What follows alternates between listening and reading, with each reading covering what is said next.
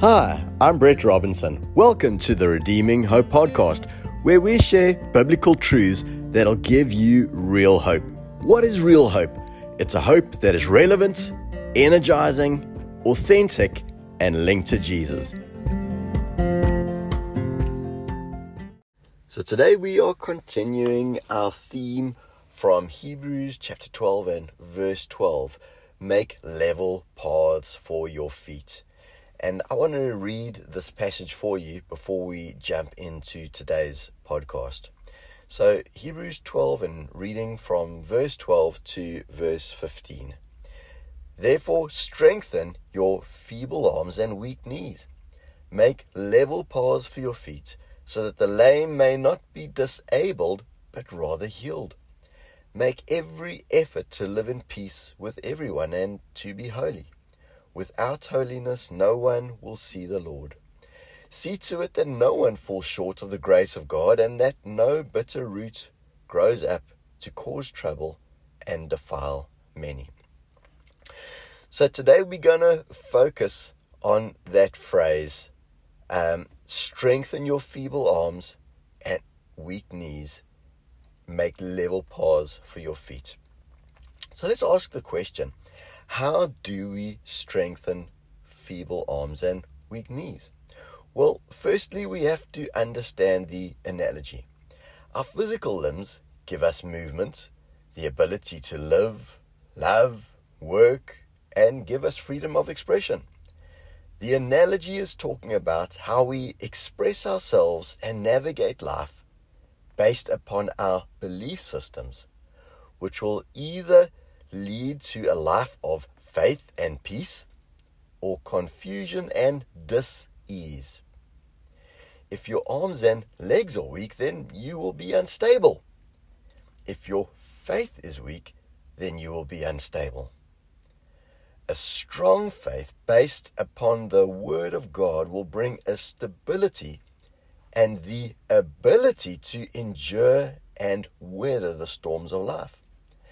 Sometimes we have the mistaken idea that if you have a strong faith, that life will always be smooth sailing. But what the Word teaches is that a steadfast faith will put you in a position to receive from God the wisdom, provision, and protection that you need, despite the difficulties, tests, and trials of life. I'd like to read for you from James chapter 1, verses 2 to 8 from the Passion Translation that talks about this. My fellow believers, when it seems as though you are facing nothing but difficulties, see it as an invaluable opportunity to experience the greatest joy that you can. For you know that when your faith is tested, it stirs up in you the power of endurance. And then as your endurance grows even stronger, it will release perfection into every part of your being until there is nothing missing and nothing lacking. And if anyone longs to be wise, ask God for wisdom, and He will give it. He won't see your lack of wisdom as an opportunity to scold you over your failures, but He will overwhelm your failures with His generous grace. Just make sure you ask empowered by a confident faith, without doubting that you will receive. For the ambivalent person believes 1 minute and doubts the next. Being undecided makes you become like the rough seas driven and tossed by the wind. You're up 1 minute and tossed down the next. When you are half-hearted and wavering, it leaves you unstable. Can you really expect to receive anything from the Lord when you're in that condition? As believers, we strengthen our mind and faith by applying God-given wisdom and discernment to our lives. But here's the thing.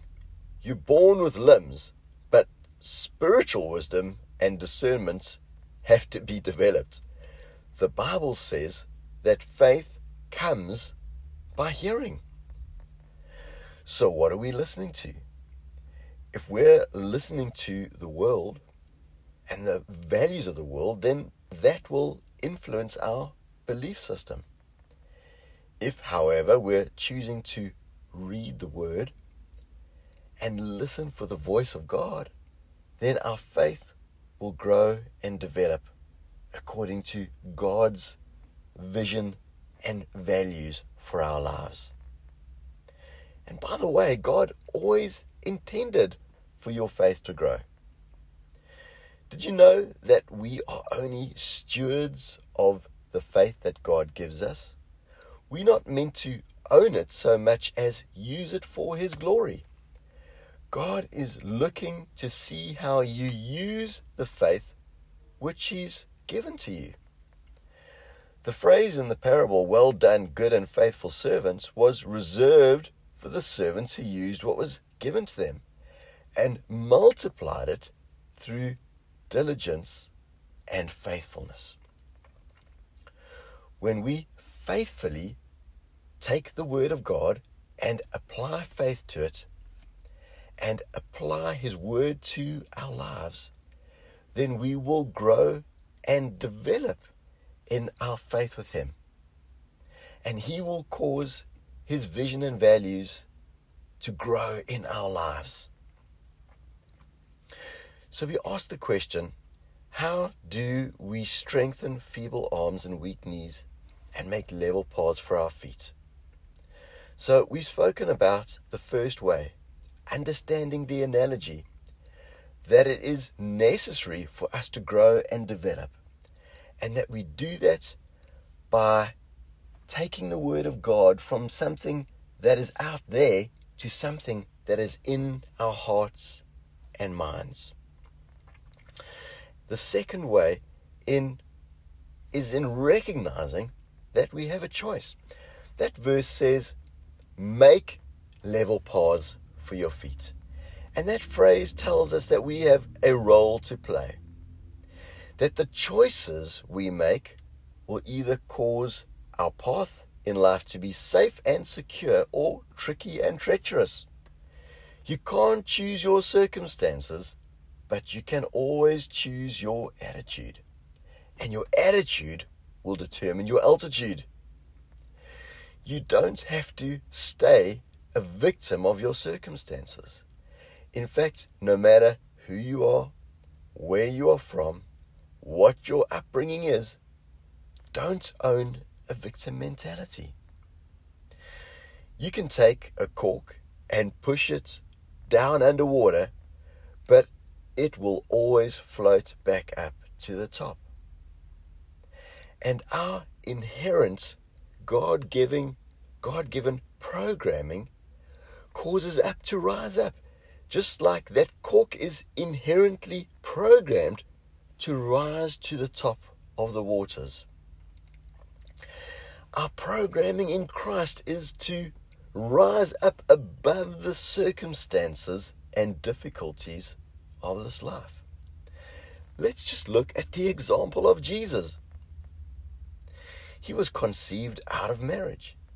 He was born in a stable surrounded by farm animals.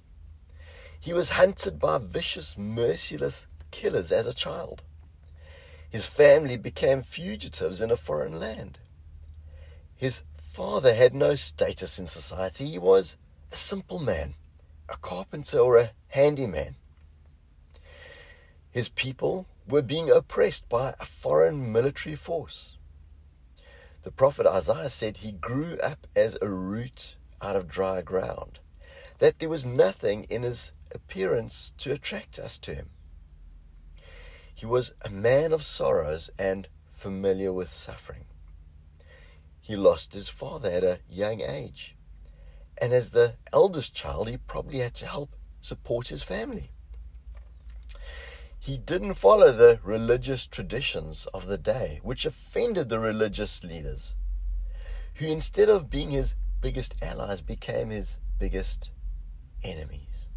So many things that could have dragged him down, but there was something inside of him.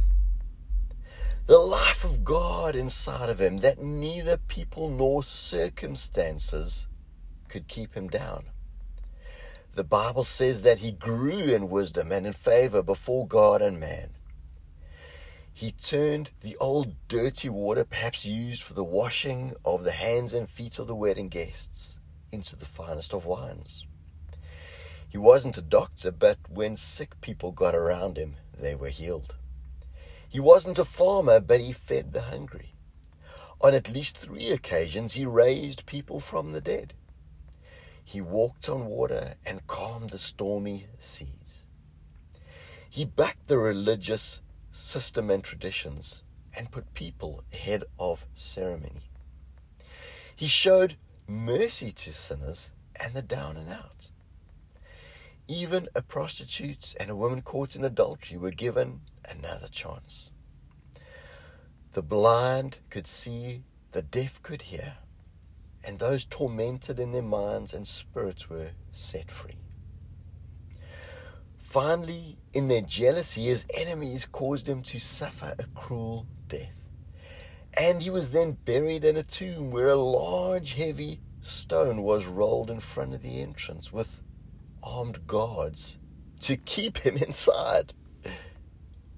But they couldn't keep him down.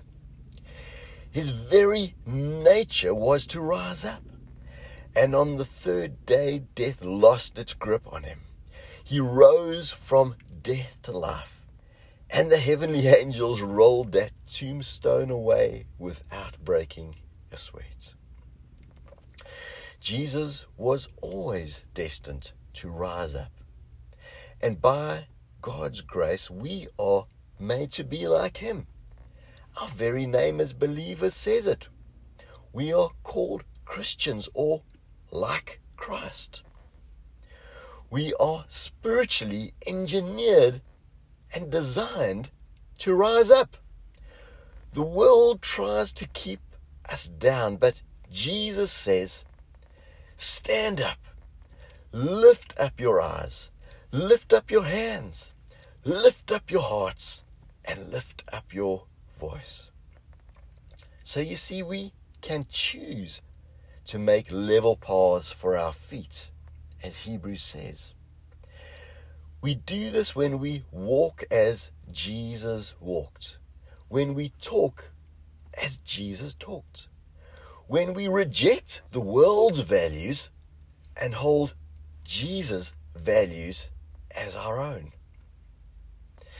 The first choice we have to make is whether we are God's children on a mission for the King, or orphans begging for a handout. It's not a question of status, but identity. As a child of God, we are known, accepted, and loved by our Heavenly Father. A person, however, with an orphan spirit feels disconnected, uncertain, and doesn't understand the Father heart of God. This is why, as believers, God calls us sons and friends, not servants. The first step in securing our faith is understanding our identity in Christ. And this answers the question that the world is so desperate to know. Who am I? Why am I here? What community do I belong to? The whole topic of identity is a big one, and we're going to save that for a separate podcast. But I'd like to end off this podcast with this beautiful scripture from John 17:26 in the Passion Translation, which so beautifully reveals the heart of Jesus and the heart of the Father God toward us. It says, this is Jesus speaking and praying to the Father. He says, I have revealed to them who you are, and I will continue to make you even more real to them, so that they may experience the same endless love that you have for me. For your love will now live in them, even as I live in them. That's the heart of Jesus for us. That we would know the same endless love that he experienced from Father God. And that it wouldn't be a far off thing in theory, but that we would know his love for us and within us, intimate and real. And that we would continue to grow in our understanding of God's love and in our experience of God's love. God's heart is for you, not against you. When we understand that and we reach out to him and we choose him, we choose his word, we choose his truth, and we choose to identify as a son and daughter of God, then we get to walk in his grace, to live in his grace. His grace which empowers us and strengthens us, strengthens those parts of our lives which have seemed feeble and weak, and makes a level path for our feet. It brings a stability and a security into our lives and gives us the ability to stand firm and to endure in life regardless of the tests and difficulties and trials that life brings. The Bible says of Jesus, for the joy set before him, he endured the cross, scorning its shame. When we know God in this way, for the joy set before us, we will be able to walk through whatever life throws at us. Because in our hearts, we understand and know the love and the life of God. And that is my prayer for you today. That regardless of who you are, where you are, and what it is that you're going through, that you will know the love and the life of God. And that will cause a joy of God to rise up within you. And that will cause you to rise to the top. God bless you.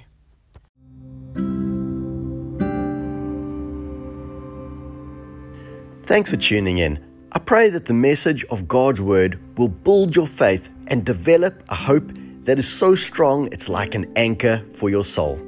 Go ahead and subscribe, and why not share the message with a friend?